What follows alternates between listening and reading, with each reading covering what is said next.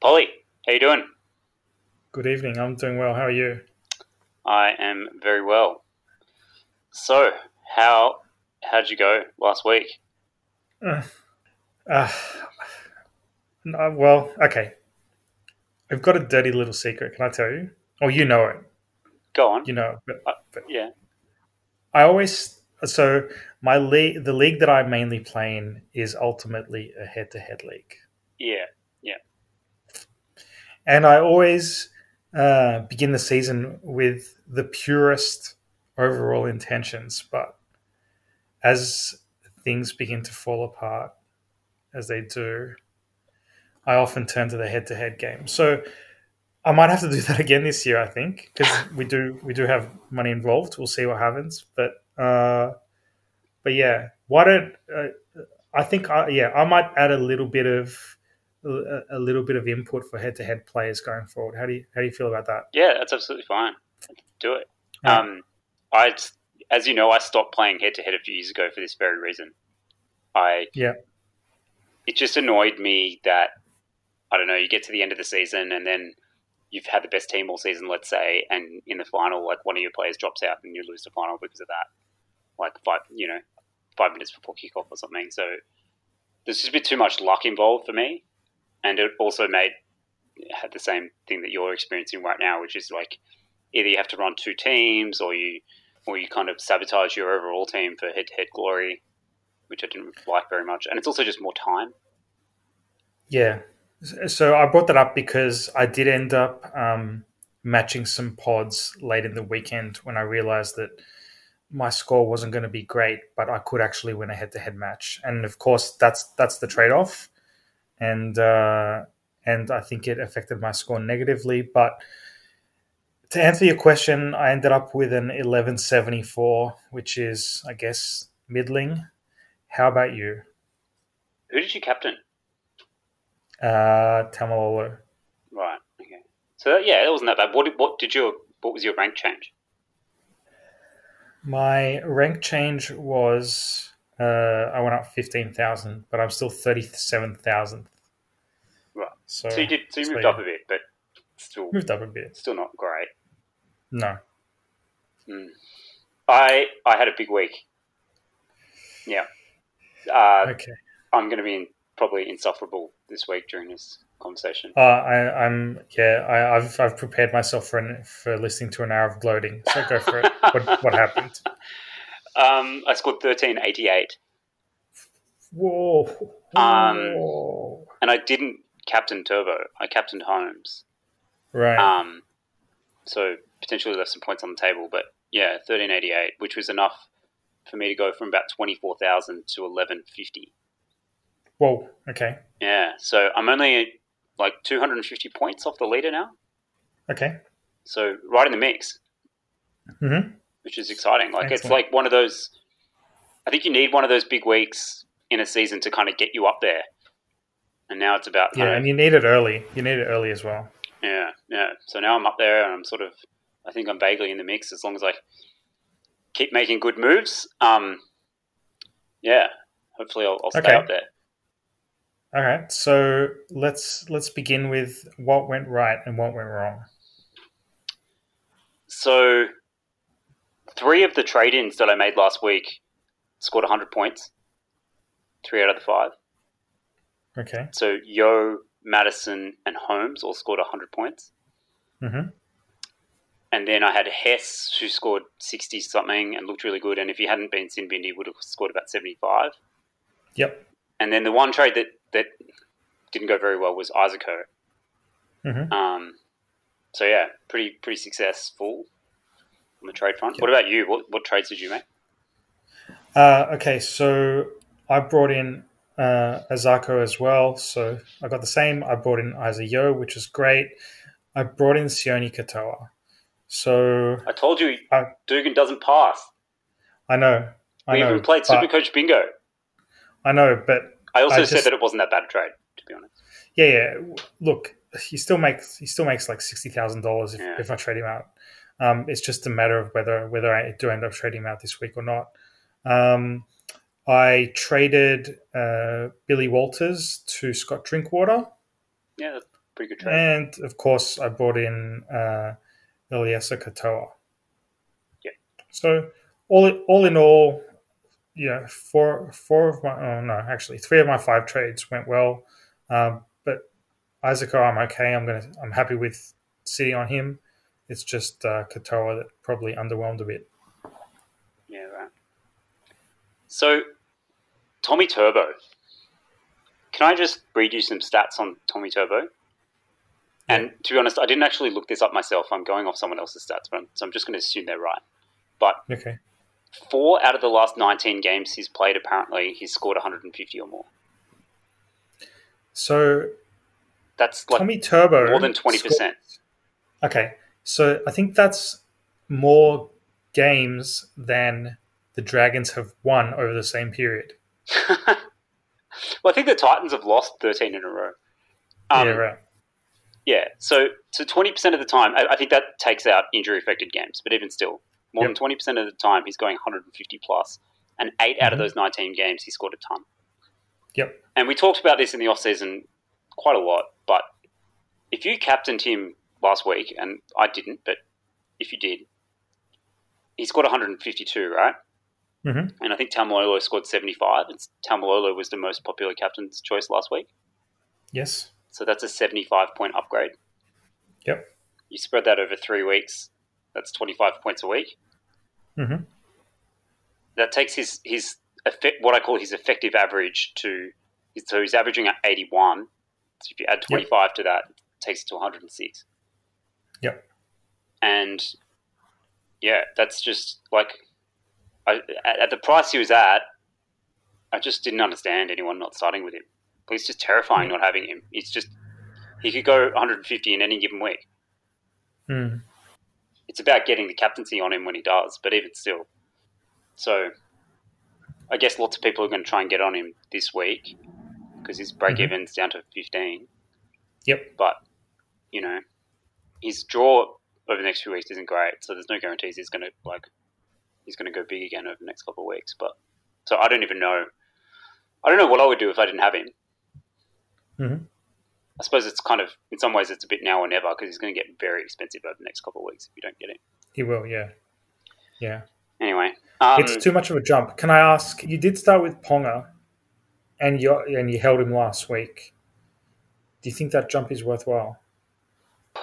Considering you only have 2 trades this week and there is a lot of activity this week and potentially next week to happen. So trades are actually at a bit of a premium right now. Oh, they're at a huge premium.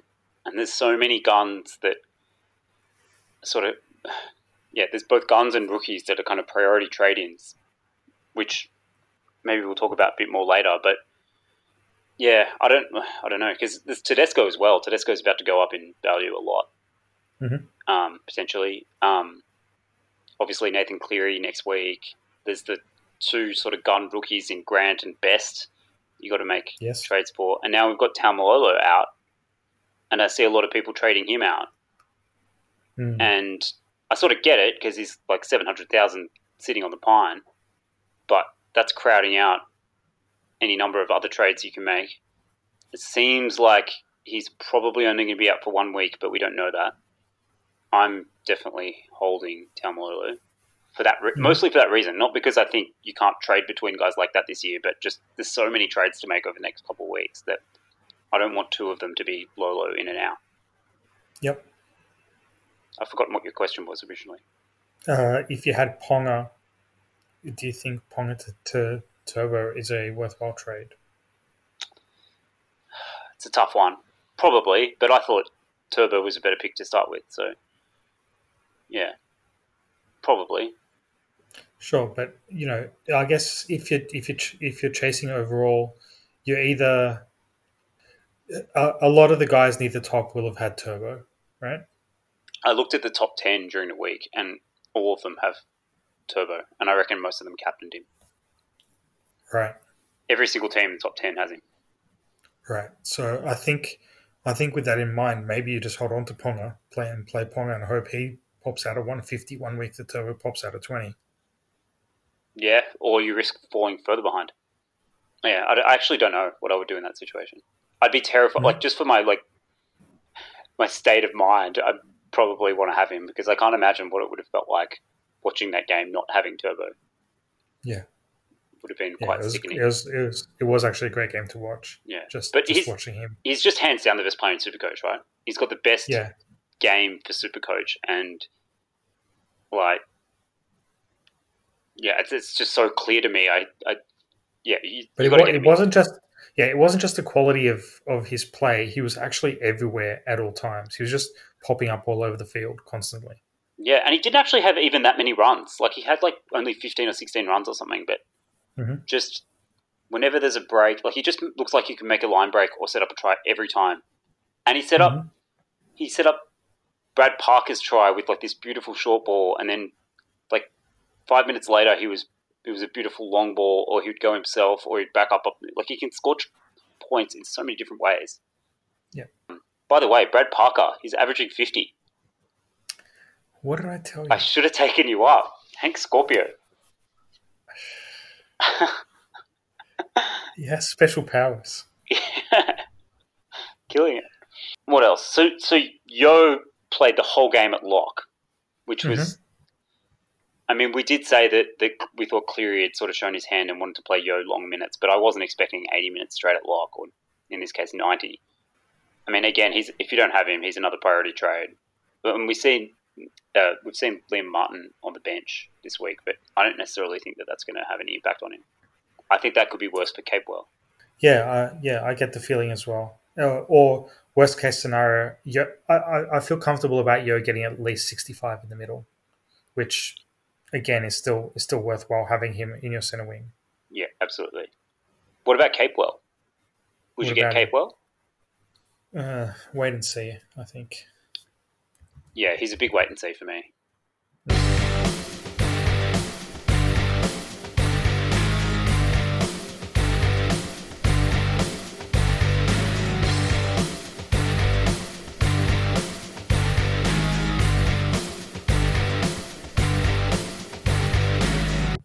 All right, let's have a quick chat about the team lists and what jumped out. I've got a bit of a list here, so I can just run through it if you like. I love lists. Go for it. So we already talked about no Lolo. That was a big surprise. Yep. I've already said I'm going to hold on to him. And what are you doing? I'm holding him as well. Yeah. And again, only for that reason that it crowds out a bunch of other trades that I want to do. Mm-hmm. If you can make good trades by trading him out and trading him back in, I can understand that. Yep. So the Dragons team, Dufty dropped, Norman to fullback, new halfback in, Adam Clune. Okay, but he might be out now. Yeah, okay. There's some talk that he might be out, but anyway, we'll see what happens with that. Kerr starting, and Sims dropped altogether. Mm-hmm. And Isaac Luke on the bench, and now there's both Isaac Luke and Ewan Aitken on the bench. Right. Which looks amazing for the likes of Kerr. Oh, yeah. Do you think McGuinness still plays 80 in that team? Probably. He was the best player in red and white by far. Yeah. On the weekend. A lot of people have talked about getting him in this week. With Luke on the bench there, I'd definitely be waiting a week to see what happens, given that he's only played one game. Yeah, I wouldn't look at him just because I think there's more pressing trades to be made, but I can understand the logic of getting him in as well. Yeah, so Isaac Luke on the bench, maybe he goes to lock and still plays 80. Mm-hmm. But also, their opponents aren't going to complete 45 sets in a row every week. Well, they might. They might until next week when the Dragons fire Mary, get Shane Flanagan's coaching license or whatever reinstated, make him head coach. We'll put it this way: no team has ever completed 45 sets in a row before. Maybe it was 44. So, literally, that's never going to happen again. So, yeah. Anyway, I still think he's a good candidate in a couple of weeks' time. But I think, as you said, there's more pressing trades. Yep. If you've got no more pressing trades to do, by all means, like. Mm-hmm. So what else have we got? Have you seen the Titans team? I haven't. Tell me about it. So if we're to believe what we see, so the backs look more or less the same, I think.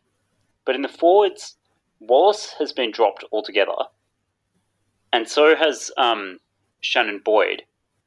And the bench is Tana Boyd, who's a halfback, Bryce Cartwright, Jamin Jolliffe, and young Tonomapia, who I had no idea he was even at the Gold Coast.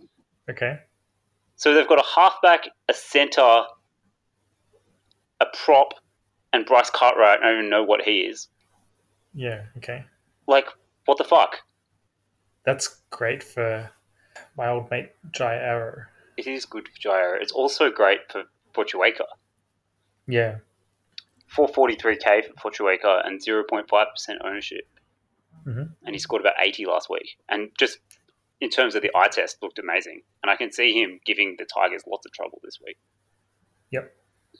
So he's a great pod. I'm going to talk about some pods later on, but he's on my list.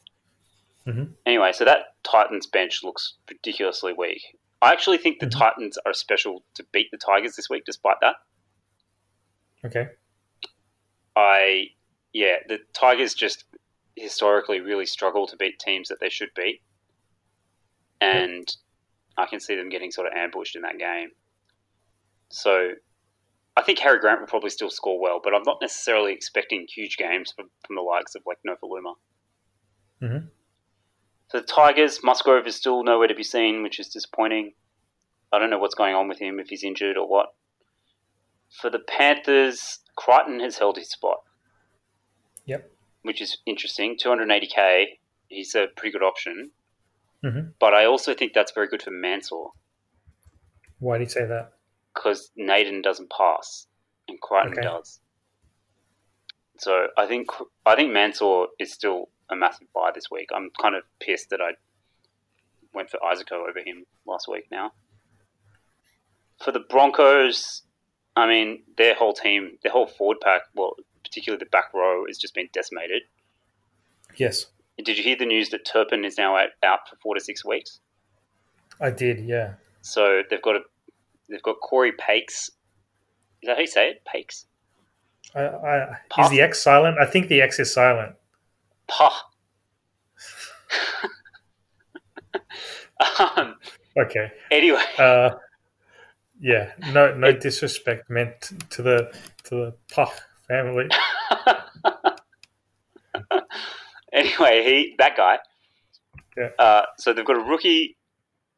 They've got a rookie hooker. They've got 2 rookie back rowers in Hopewadi and Bullimore, who I think is a prop. But anyway. Mm-hmm. And then Jesse Arthur's in the centres, and on the other side,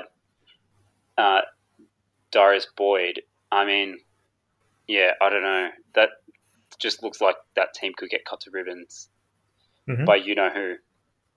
Yes. I'm going to talk about that a bit later.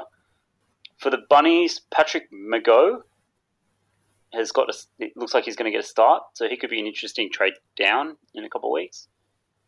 I think you pronounce all the surnames wrong. Fair enough. Mago? Yeah, I say Mago. Okay. I say Mago, you say Margo. Margo, yeah.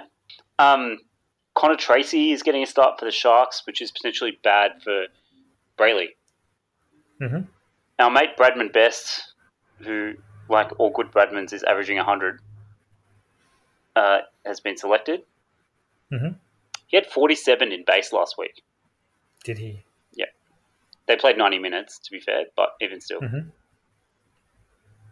And he's an absolute beast. No Bateman for the Raiders. And Angus Crichton looks like he's held his spot. Oh, I should have also said, for the Dragons, your mate Fui Maono, who was like one of the only players in that team looked dangerous, came on with 20 minutes to go and scored 37 Supercoach points because he was breaking tackles all over the place, has been dropped. Why does that surprise you? So, if I was Mary, And I don't know much about Adam Clune, so maybe he's an He's, absolute gun. I know nothing about him.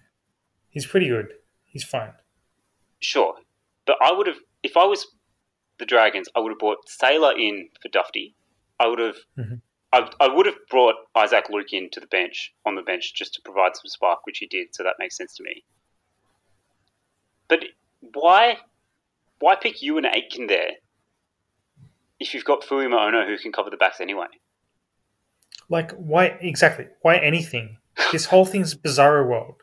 Why do you name a player as your starting fullback for the season? Have him in fullback all preseason. He plays one game, and then you're like, oh, okay, he's actually not great at fullback. Like when you get to like flip flopping around with your team like this and giving them ultimatums, so that if they don't play up to standard, they're going to get cut. They know you're going out the door. They don't care. They want you out the door. Trust me, those players don't want Mary as their coach anymore. I don't know if many of them did. I think it's a big factor as to why Tyson Frizzell left. Yeah. And he's not apologetic. He never defends his players. He always puts them down, it seems. He's like reverse Wayne Bennett. Justin And it's Holbrook. Justin I mean, Holbrook's doing the same thing though, right? Like I agree with you. I don't understand where you train all preseason and then you have one bad game and then you like shift the whole team around. Exactly, but Justin Holbrook, in his defense, is a new coach for that team, so he wants to imprint his own game plan and his own ideas and whatever, and that's going to take some growing pains. Mary's had this team for what, 5 years, 6 years, more? I can't remember, but yeah, you know what frustrates me? A couple of years ago, he had the best team. It was on paper fantastic, and he was even talking it. I remember him doing an interview in the preseason and him being like, "I'm really confident about this team. I'm really confident." And they did the same thing. They just won a few games early on and then just petered out. The team would not play to its ability. Paul McGregor teams have always played below their ability, not beyond their ability. A good coach is meant to make a team play beyond their ability. Yeah. Look at Manly. Exactly. Manly's gone from being, I mean, they've got a couple of gun players, sure, but they went from being like a bottom 4 team to a top 4 team. But basically again, with no personnel change. Yeah, and that team is nothing on paper. Even with a handful of superstars, it's nothing on paper. Yeah. That backline should not be able to score any points. Yeah. Yeah. And yeah, I understand that you've got a couple of playmakers there that produce, but there's enough playmakers on the field of the Dragons. The Dragons, in fact, have probably more playmakers on the field, and yet zero cohesion, zero fifth tackle options, zero understanding of whose role it is and whose responsibility it is to even just take a hit up. They play slow. They've been playing slow for years. Has Corey Norman ever showed anything at fullback? No, absolutely not. Yeah, I don't think he has either. So I don't understand that either. And even in the halves, I actually thought he was pretty good at the Eels. He had some ability to put people through a hole. It seems that he's lost that ability. How many times of just running across the field and passing it to your second row or the center to truck it up? Like that's not a half's role. That's not a half's role. You're meant to be creating, and he's not creating. He's just distributing. Yeah, we've hit a bit of a nerve here, I think. Well, No, I agree with you. Like, yeah, it must be very frustrating. The fans have to watch it. Have you enjoyed watching a Dragons game in the last half a decade? Probably not. I don't know. Not recently.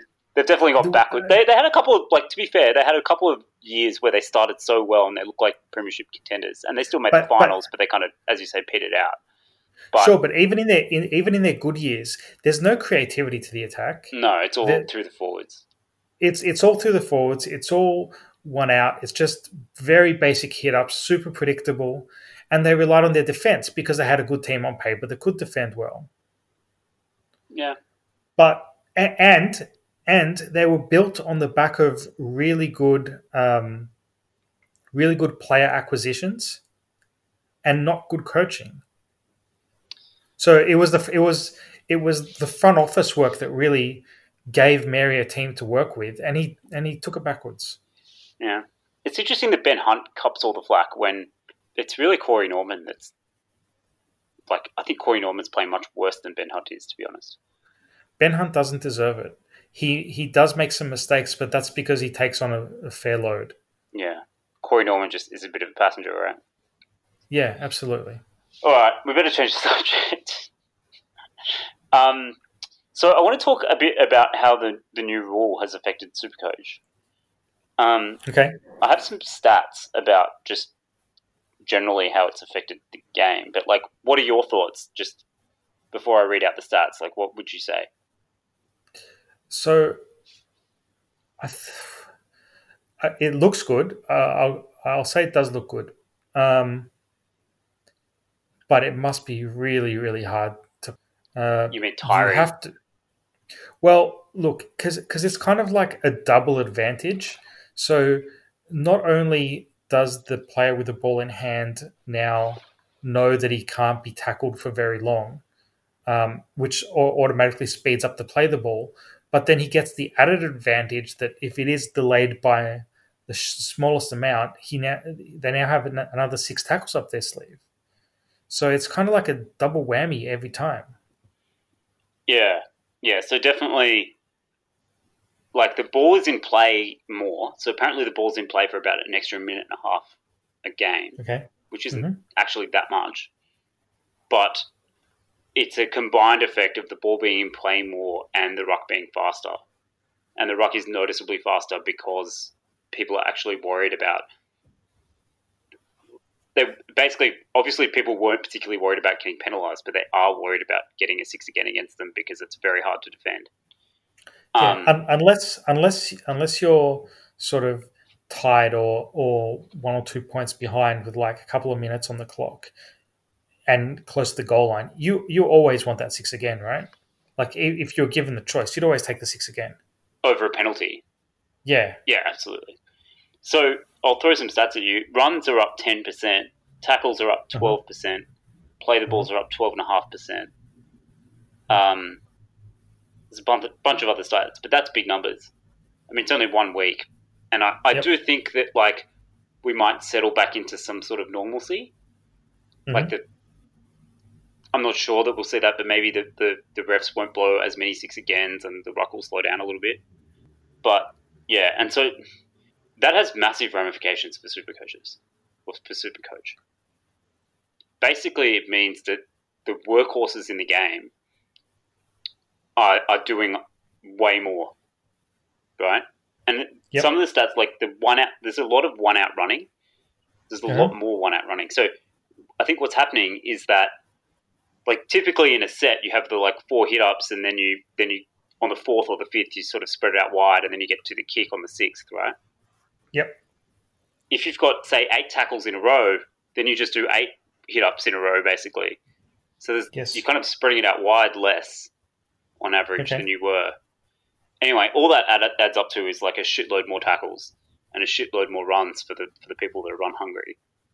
And it could actually change Supercoach's strategy a lot. It brings back the idea of, you know, on your bench. I mean, I think everyone's going to have 2 fullbacks, right? But I mean, I was sort of planning this year on my final 17, looking something like 2 fullbacks, 2 halves, and maybe 2 hookers.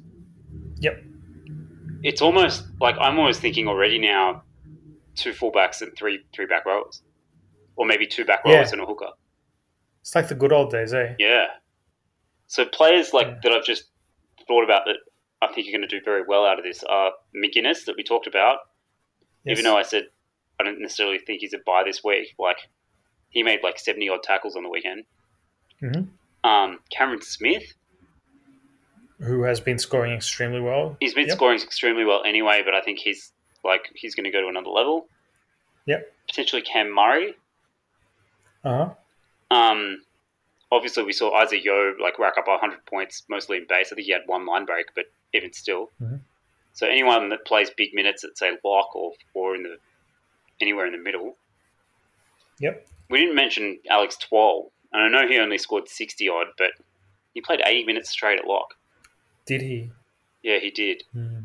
And the fact that he only scored 60 on the weekend means that he's sort of going to stay reasonably affordable for a little while. Although he did go up to like 530k, but yeah, if he keeps playing 80 minutes at lock, I mean, I can see him averaging 70. Mm.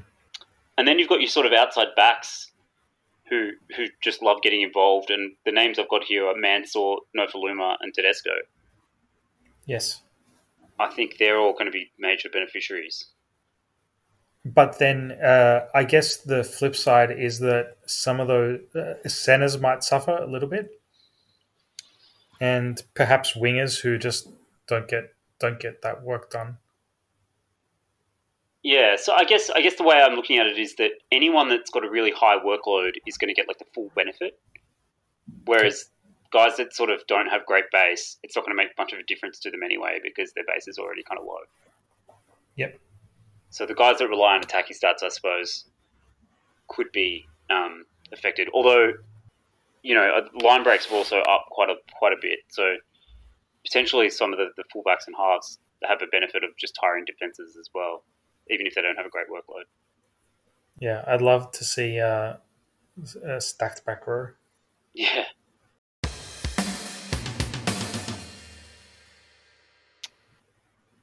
So I had a quick look at the sort of the most popular trade-ins and trade-outs. Mm-hmm. And most of them, like I'll start with the trade-ins, most of them are kind of, they speak for themselves. So Bradman Best is the number one trade-in this week, even though he's only played one game. Yes. Makes a fair bit of sense to me. I mean, they're playing the Raiders, but he's playing outside Ponga. He seems to have pretty good base. Mm-hmm. I'm very tempted to bring him in and play him straight up this week. Yep. You know, as I said in the preseason, I think he's 103 kilos and he's 18 years old. Whoa. And he's quick. He's like a younger version of Joey Leilua. Okay. But not fat. Yeah. Isaac Yo is the second one. We talked about him. Katoa from the Warriors, third. He's up about 100k over what he was. But, you know, probably still worth the trade. He was fantastic. He was so good. He looks super dangerous, doesn't he? Yeah. And has a good work ethic as well. Tommy Turbo, number 4, we talked about him. Grant. So you want to hear some stats on Grant? Yeah, hit me. I love stats. 43 tackles in 57 minutes. Okay. That's healthy. And 6 runs. So basically, like nearly 50 in base in his 57 minutes. Yeah, okay. Which is more than Damien Cook gets in 80 minutes. Right. Okay. So now that you've reached Harry Grant, can I talk about trades? So I want to talk about trades as well. In this list, I'll just quickly, George Williams, already got him. Madison, yeah, if you don't have him, definitely get him. Hampton, he's going to make some money, I guess. Mansour is one I want to talk about in terms of trades. Then there's Capewell, which we already talked about. Crichton, Nofaluma. Yep. Would you bring in Nofaluma at 650k? If I had 650k, sure. I wouldn't. I think if you started with him, amazing, good on you. But I see 35-point games in his future, and 650k is a lot of money. JTB and Tedesco. Right. Yep. Go on, hit me. So we spoke in the preseason, or you spoke specifically about this idea of not trading down twice in the same week. Yep. Right? Yep. Stand by that. Okay. So we have now 2 cheap players in Bradman Best and Harry Grant, who I think everyone will try to get into their teams before round 5 begins. Yep. According to Costa Logic, the only way to do that is to get one of them in this week, a week early. So do a trade down to one of those players. Yep. and then use that money to trade up to another. Use any residual money to trade up somebody else. Correct.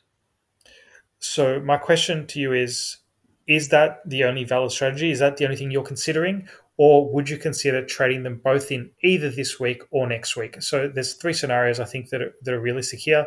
Either trade them both in this week, trade one in this week and one next week, or trade them both in next week. I mean, as And with and Kiki, I asked that because next week there's so much to do next week. yeah, I there's a wish I lot had to my do. 5 trades next week. Look, if you can make two big trade ups next week by doing both of them this week, and like let's face it, these two guys are going to be. They look like they're going to be great trades. Like both of them scored big in their first week. Both of them Mhm. look like very good Supercoach players. Yeah. So if there's some scenario which involves you getting them both this week in order to get two guns next week, maybe it's Cleary and Taumalolo back in or something. I can Yeah. understand that in this particular situation. Obviously, with Harry Grant, Brayley's going to make more money, Mhm. so you could wait a week based on that. He's only going to make about 30k, and Grant is playing the Titans. So if you can do it this week, I probably would, to be honest, and play him because I can see. I just told you that he scored 50 in base on the weekend, so the chances Yep. of him All getting right. attacking stat are pretty high. So and also the Titans just had 2 tries scored on them by Hooker as well. Exactly. Reece Robson scored like nearly 100 points or something off the bench. Yep. But I still like the idea of kind of making your team better where you can, rather Right. than the double trade down, because the double trade down effectively means that you're leaving a bunch of money on the sideline. You know, I've got Tamalolo sitting on the sideline this week, so I'm leaving a lot of money on the sideline in that way. But yeah, Can I? Okay. So this is my dilemma.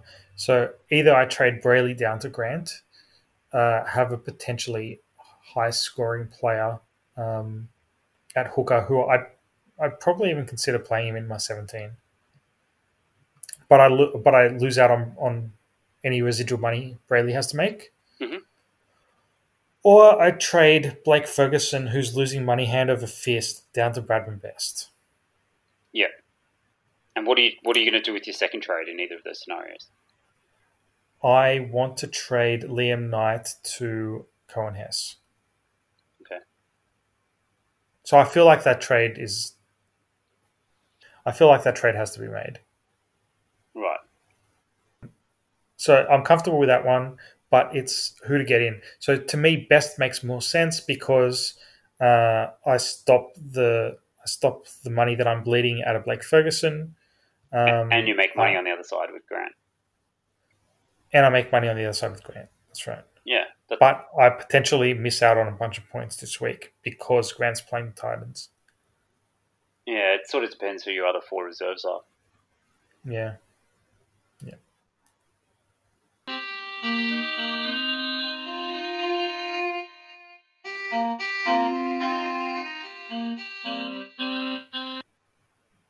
Where are we? So I've got some pods on my list. Mm-hmm. I came up with some pods just looking at them, and I want to read them out to you and see what you think of some of these guys. Okay. I love a bit of a pod hunt.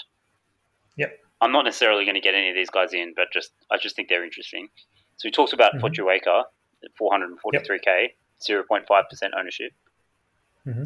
If I had room, I would do that trade, but I've got a bunch of back rowers and front rowers who are just like steadily making cash and they seem fine, and I'm just not going to touch them for like 3 or 4 weeks.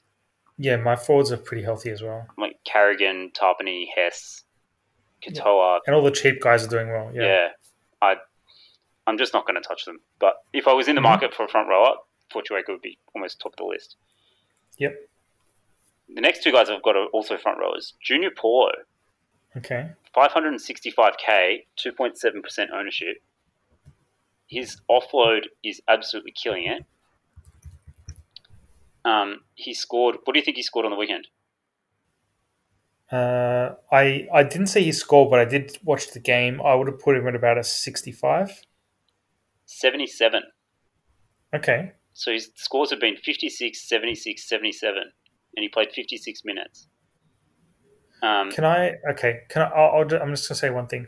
I love Junior Paulo. Hmm, So last year was his first year back at the Eels, right?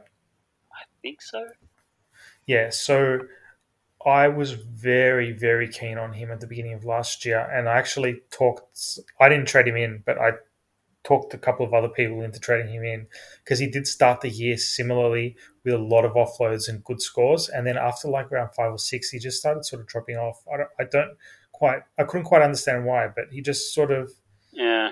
lost that gas. So yeah, that good option, good player, great to watch. Eels look fantastic. He looks fit. Um, He looks fit, and he does. he's He's so hard to tackle. so hard to tackle. 16 points in offloads on the weekend. Yep. He's had a couple of line break assists, but no other attacking stats. Oh no, that's not true. He's had 2 try assists. Okay, that's why his points are so good. That's interesting. Even still, 60 odd in base. The only question mark for me is, does Nathan Brown coming back, when he comes back, kind of hurt his minutes? But Yeah. we'll see. Anyway, the next guy I've got on my list is James Fisher-Harris. Uh-huh. So he's 3.7% ownership. He's come down to 600k, so he's still quite expensive. Probably wouldn't get him this week. But his minutes are picking up again, and he looks like he could be quite a good buy. Yep. Um, Not for me. I'm not. There's just. I don't know. He just doesn't inspire me. I've never had him in my team ever, and I don't know what it is about him, but he just sort of. I don't feel drawn to him. fair enough. In any case, he played 66 minutes on the weekend. Again, that was a 90-minute game. Uh-huh. Scored 68 points. Yep. I wouldn't necessarily get him this week, but he's on my radar for in a few weeks' time when some of the cheapies sort of come, basically need to be culled. Yep. All right, now I've got a couple of backs, and these are pretty left field.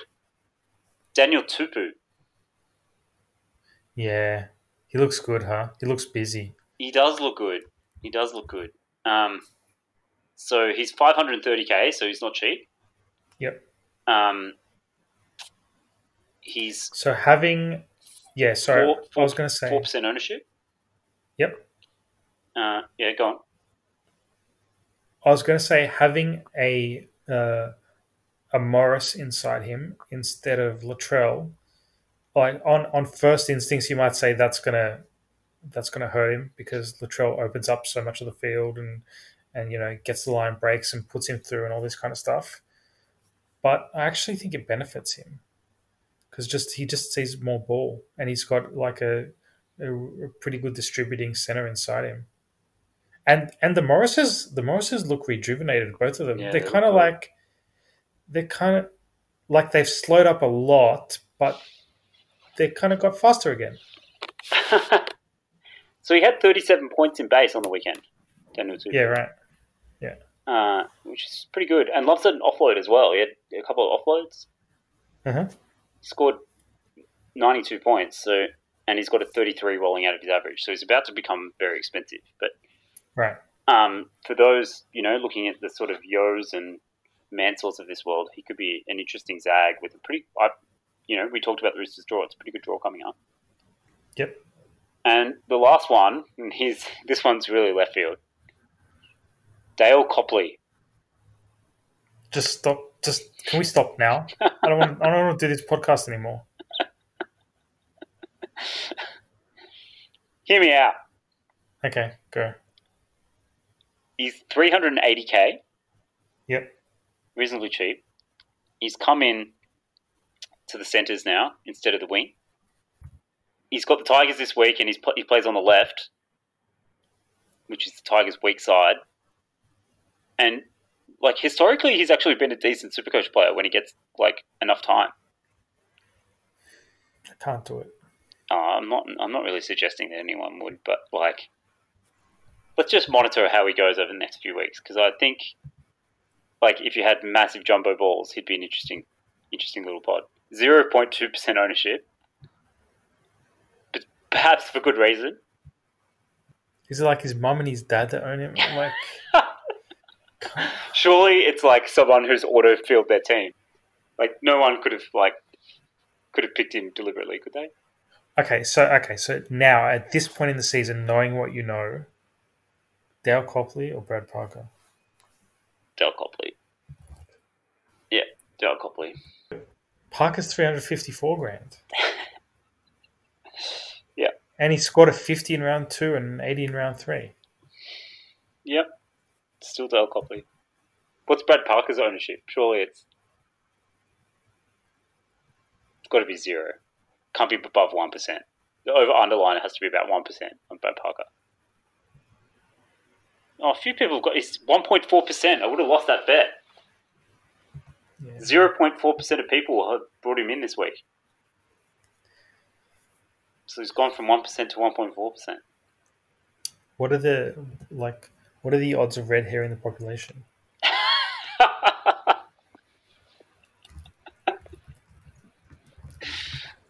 Probably. Well, they haven't increased by 0.4%. I can tell you that much. Less than 2% of the world's population have red hair. I bet you there's a correlation. That's amazing. Who are you captaining this week? I really don't know. I mean, can we just talk about Payne Haas for a minute? We can talk about Payne Haas as much as you like. The guy played 80 minutes again on the weekend in a game, probably the fastest game of the round. Doesn't even look puffed. It didn't even look tired. He's 120 kilos and he's playing 80 minutes and it's like not exactly shirking the work. Yeah. He's involved in everything. I can't walk upstairs anymore. This kid, I've never seen anything like it. Yeah. Have you ever seen a prop do that before? But do you think that's because they weren't able to do it before? It was just the thing to have props play 40 minutes and have them. Well, I honestly don't know the answer to that. But yeah, so I thought when Lodge came back that maybe he'd get a bit of a rest. It just doesn't seem like that's the case. It just seems like he's going to get 80 minutes every week, and therefore 80 points every week. Yeah. And it wouldn't surprise me if he got a line break or an attacking stat at some point. Oh, he'll get it. It's just I don't think it'll be this week. Yeah. Yeah. So, yeah. I still think Haas is probably the most obvious option. I think maybe if you're coming 1,000th or whatever like you are, makes sense. Yeah. Makes sense. So, are you going to get Cleary next week? Right. So, okay. The answer to that question is probably yes. So, trading down to Bradman Best and Harry Grant and trading Liam Knight down to Hess doesn't give you much money, but doing those trades will potentially allow me next week to go Luai up to Cleary. Right. Yeah. Now, the only thing that would change that is, at this point, is if Corey Puch carves it up. In which case, I'd probably want to hold a spot for him. But shy of that happening, I'm probably looking at doing the big leap up to Cleary next week from Luai. So he's only 8. He's something like 8% ownership now, Cleary. Right. And this is again what we were talking about earlier for those trading out Taumalolo. Uh-huh. The fact that there's a few things. The fact that Cleary has a fairly bad draw when he comes back. He's got Parramatta and the Storm in his first 2 games. The fact that a bunch of people that trade out Taumalolo, and assuming Taumalolo comes back, are going to want to trade him back in, plus perhaps trade in someone like Grant or Best or both, means that he might actually stay a bit of a pod for a couple of weeks. Yep. Now, he does have that hard draw, but I don't know. He seems to be kind of doing everything now that Maloney's gone. Yeah. Look, okay, so here's the counter argument. Like you said earlier, the end of year team might look something more like reserves in fullback and in the back row. So there might not be a great argument for running two gun halfbacks. And I've obviously got Mitch Moses in the other spot there right now. I'm going to trade out Mitch Moses. Yeah, okay. I don't mind. I don't mind that trade either. But you're living in the fast lane in your lap of luxury whilst I'm, So doing honest my work here. my trades next week are going to be obviously Brayley to Grant, and my second trade, depending on what happens, is either. So I'd actually love to get rid of Walters, but I can't do Walters to Cleary. I don't have enough, and I want to get rid of Walters because he's going to become an AE nightmare. Mm-hmm. So I can either do Moses to Cleary to get Cleary in, just because I think he's the best halfback, and Moses has two tough games anyway. Moses plays Parramatta and then plays the Roosters, so it's no better than Cleary. Sorry, Moses plays who? I think he plays Penrith and then plays the Roosters. Right, yep. And Cleary plays Parramatta and then the Storm, so it's kind of much of a muchness. And Mm-hmm. I think Moses is a bit of a flat track bully, whereas Cleary can score well against anybody. Yes. Yeah. The other trade though I'm interested in doing, if I can afford it, is Walters to Jack Whiten. Jack Whiten. Who can't top 100 points ever, Whiten. You know when he's going to dock 100 points? He's going to go over 100 points? When he's playing the Titans? When he's playing the Tigers. Oh, okay, right. He's running at BJ Leilua. Yeah. In which case, it's good that he doesn't pass. Yeah. You know what I mean? He's going to take all the points for himself. Maybe BJ shows up against his old team. It's not for lack of trying. The guy just doesn't know what to do. Like, that side was already one of the weakest sides in the comp. And then we've added BJ, who's one of the worst defensive centres. Like, Wade Graham looked like, I don't know, who's the best back rower in the history of the game? I don't know. Brad Clyde? I don't know. Wade Graham looked like a superstar. Josh Dugan nearly scored 100 points. I mean, maybe it's Croker that will get the points. I don't know. But as I said, Jack Whiten doesn't pass. So the likelihood is it is Jack Whiten that gets the points. It'd only be for like 1 or 2 weeks, and then I'd just hoof him. Yeah. Keep Moses and then trade him straight back to trade him to Cleary in round 7 after that draw. Uh-huh. So a bit of it depends on what Whiten scores next week, like whether I could afford him. I'd love to get rid of Walters, put it that way. Uh-huh. But I agree with you. Like I'm not really that interested now in having two gun halves because I think there's more consistent and better points elsewhere now. Yeah, but the flip side to that is like I could also look at getting in Madison, but after I get rid of Liam Knight this week, I'm looking at my forwards and there's nobody I want to trade out. Yeah, that's what I just said about mine as well. Like in a couple of weeks, they'll start getting right for trading them out, but not yet. Yeah, maybe Gula, but again, no rush there. Gula. Hey, do you know what the answer to the life, the universe, and everything is? 47. No, it's 42. Is it 42? Damn it. It's 42. But I got another number for you that I really like the look of. Yeah. 34. Okay. You know what 34 is? No. 34 to 1 is the odds of Ben Hampton being the NRL top try scorer in 2020. Oh, that's a massive bet. Like, right? Yeah, take that bet. Has anyone scored more than him yet? So he's on 4 tries. So he scored every game so far, right? And he scored a double last week. Has anyone scored 4? Yeah, so another 2 players. So Nofo has scored 4. Yep. And Tony Staggs, who's out this week, has scored 4. Right. So, yeah, I think that's like they're just that sweep on that side with Holmes and Drinkwater feeding him. Just looks amazing, and he's quick enough. All he needs to be is quick enough off the mark to score the try, which he is. They're going to keep coming. They're still going to keep coming. They're going to keep coming. Yeah, that's a great bet.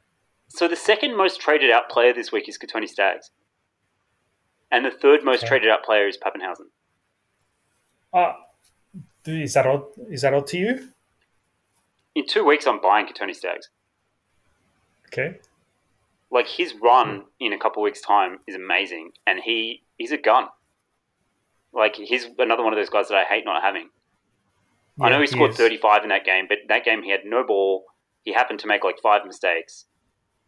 Like, all their forwards are injured, so they're not getting good ball. When all their forwards come back, he's almost a must-have for me. Yeah. Once he has a Pangai or a Fafita inside him again, rather than Jamil, who also had an unfortunate game, well, yeah, he's going to be tearing it up. He's going to be absolutely tearing it up, and and he's still got money to make. Yeah. Like, it's almost better that he doesn't play in this game against the Roosters. Yeah. Yeah, unless you have to play, like, I don't know, like someone absolutely awful, I don't understand why you'd be trading out Kotoni Staggs. Yeah. All right. That's all I've got. See, old mate Jake Averillo scored again.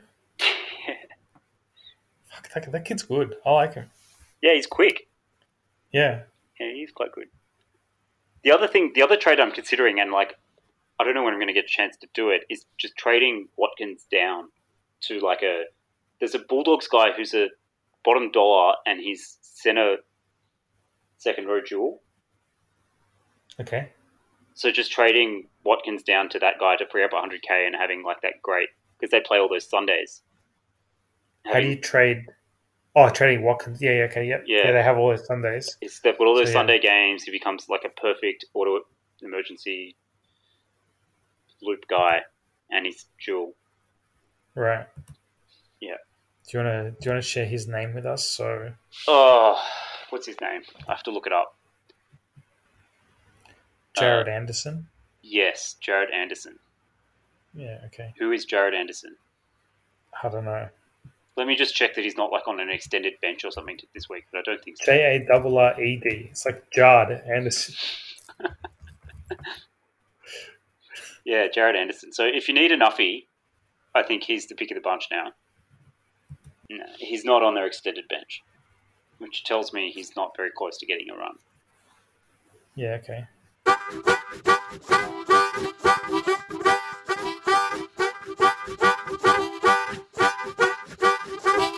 All right. Well, I wish you all the best for this week. Thanks, you too. I'm loving these Thursday night games. Yeah. Last week's games. I mean, we should talk about that. I mean, last week's games were just they were just crackers. Do you think that's just because we hadn't had footy for so long? Honestly, I think the rule. I was critical of the rule, and to be fair, I was critical of the rule just in the fact that they brought it in without sort of consultation, and it was kind of halfway through the season and it's changed things, which it has. Yeah. It's been a massive change to the game, but it's been good. The ball's in play more. People are getting fatigued. Game's opening up a bit. Like, what's not to like about that? Do you have any comment on the one ref? The interesting thing about the 6 again rule is that the refs are under less pressure because we don't actually see what the infringement was, and so we can't critique them on it. I see. So, like, we don't actually know really whether the refs are doing a good or bad job, which it's kind of good. Yeah, do you know that you don't lose Supercoach points for those ruck infringements, the 6 again? Oh, really? No, because I don't know who it is. I didn't know that. Oh, I see. Like, it's literally too hard to figure out who it is, so there's no negative Supercoach points for the ruck infringement. I thought old mate Henry Perinara would, like, actually implode having to referee a game by himself. Yeah. So that means that also, that's also good for forwards, right? Yeah. Like, less penalties, less negative points in penalties as well. Mm-hmm. But yeah, so, I mean, normally I would agree with you, and I would say, like, not being able to scrutinize the refs' decisions is, like, terrible. but the amount of scrutiny our refs are under, and the amount of pressure, and the amount of bullshit that they take, and the fact that everything is always their fault, like I think less scrutiny in this scenario is actually a good thing. Yeah. Okay. It's about time. Less scrutiny, basically. Yeah. All right. Well, with that, thank you very much. All right. Cheers. Let's chat next week. Yeah, sounds good. All right. See ya. See ya.